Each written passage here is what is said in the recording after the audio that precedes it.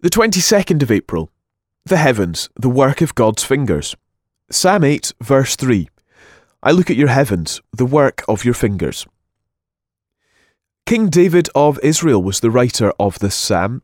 David wasn't brought up in a palace. His father wasn't a king. David was the youngest of all his brothers and was a shepherd boy in his early years, and he knew and loved everything about the natural world around him.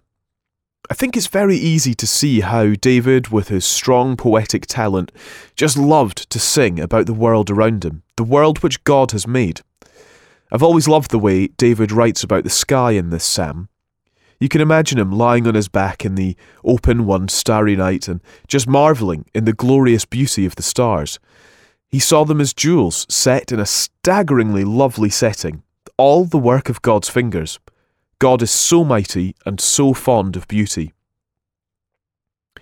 When we live in a city, perhaps we don't take the time to appreciate the creation of God.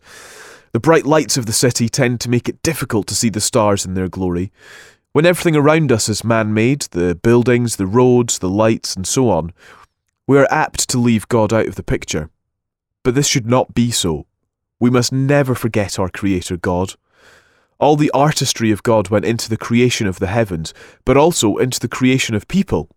What is man? Asks David.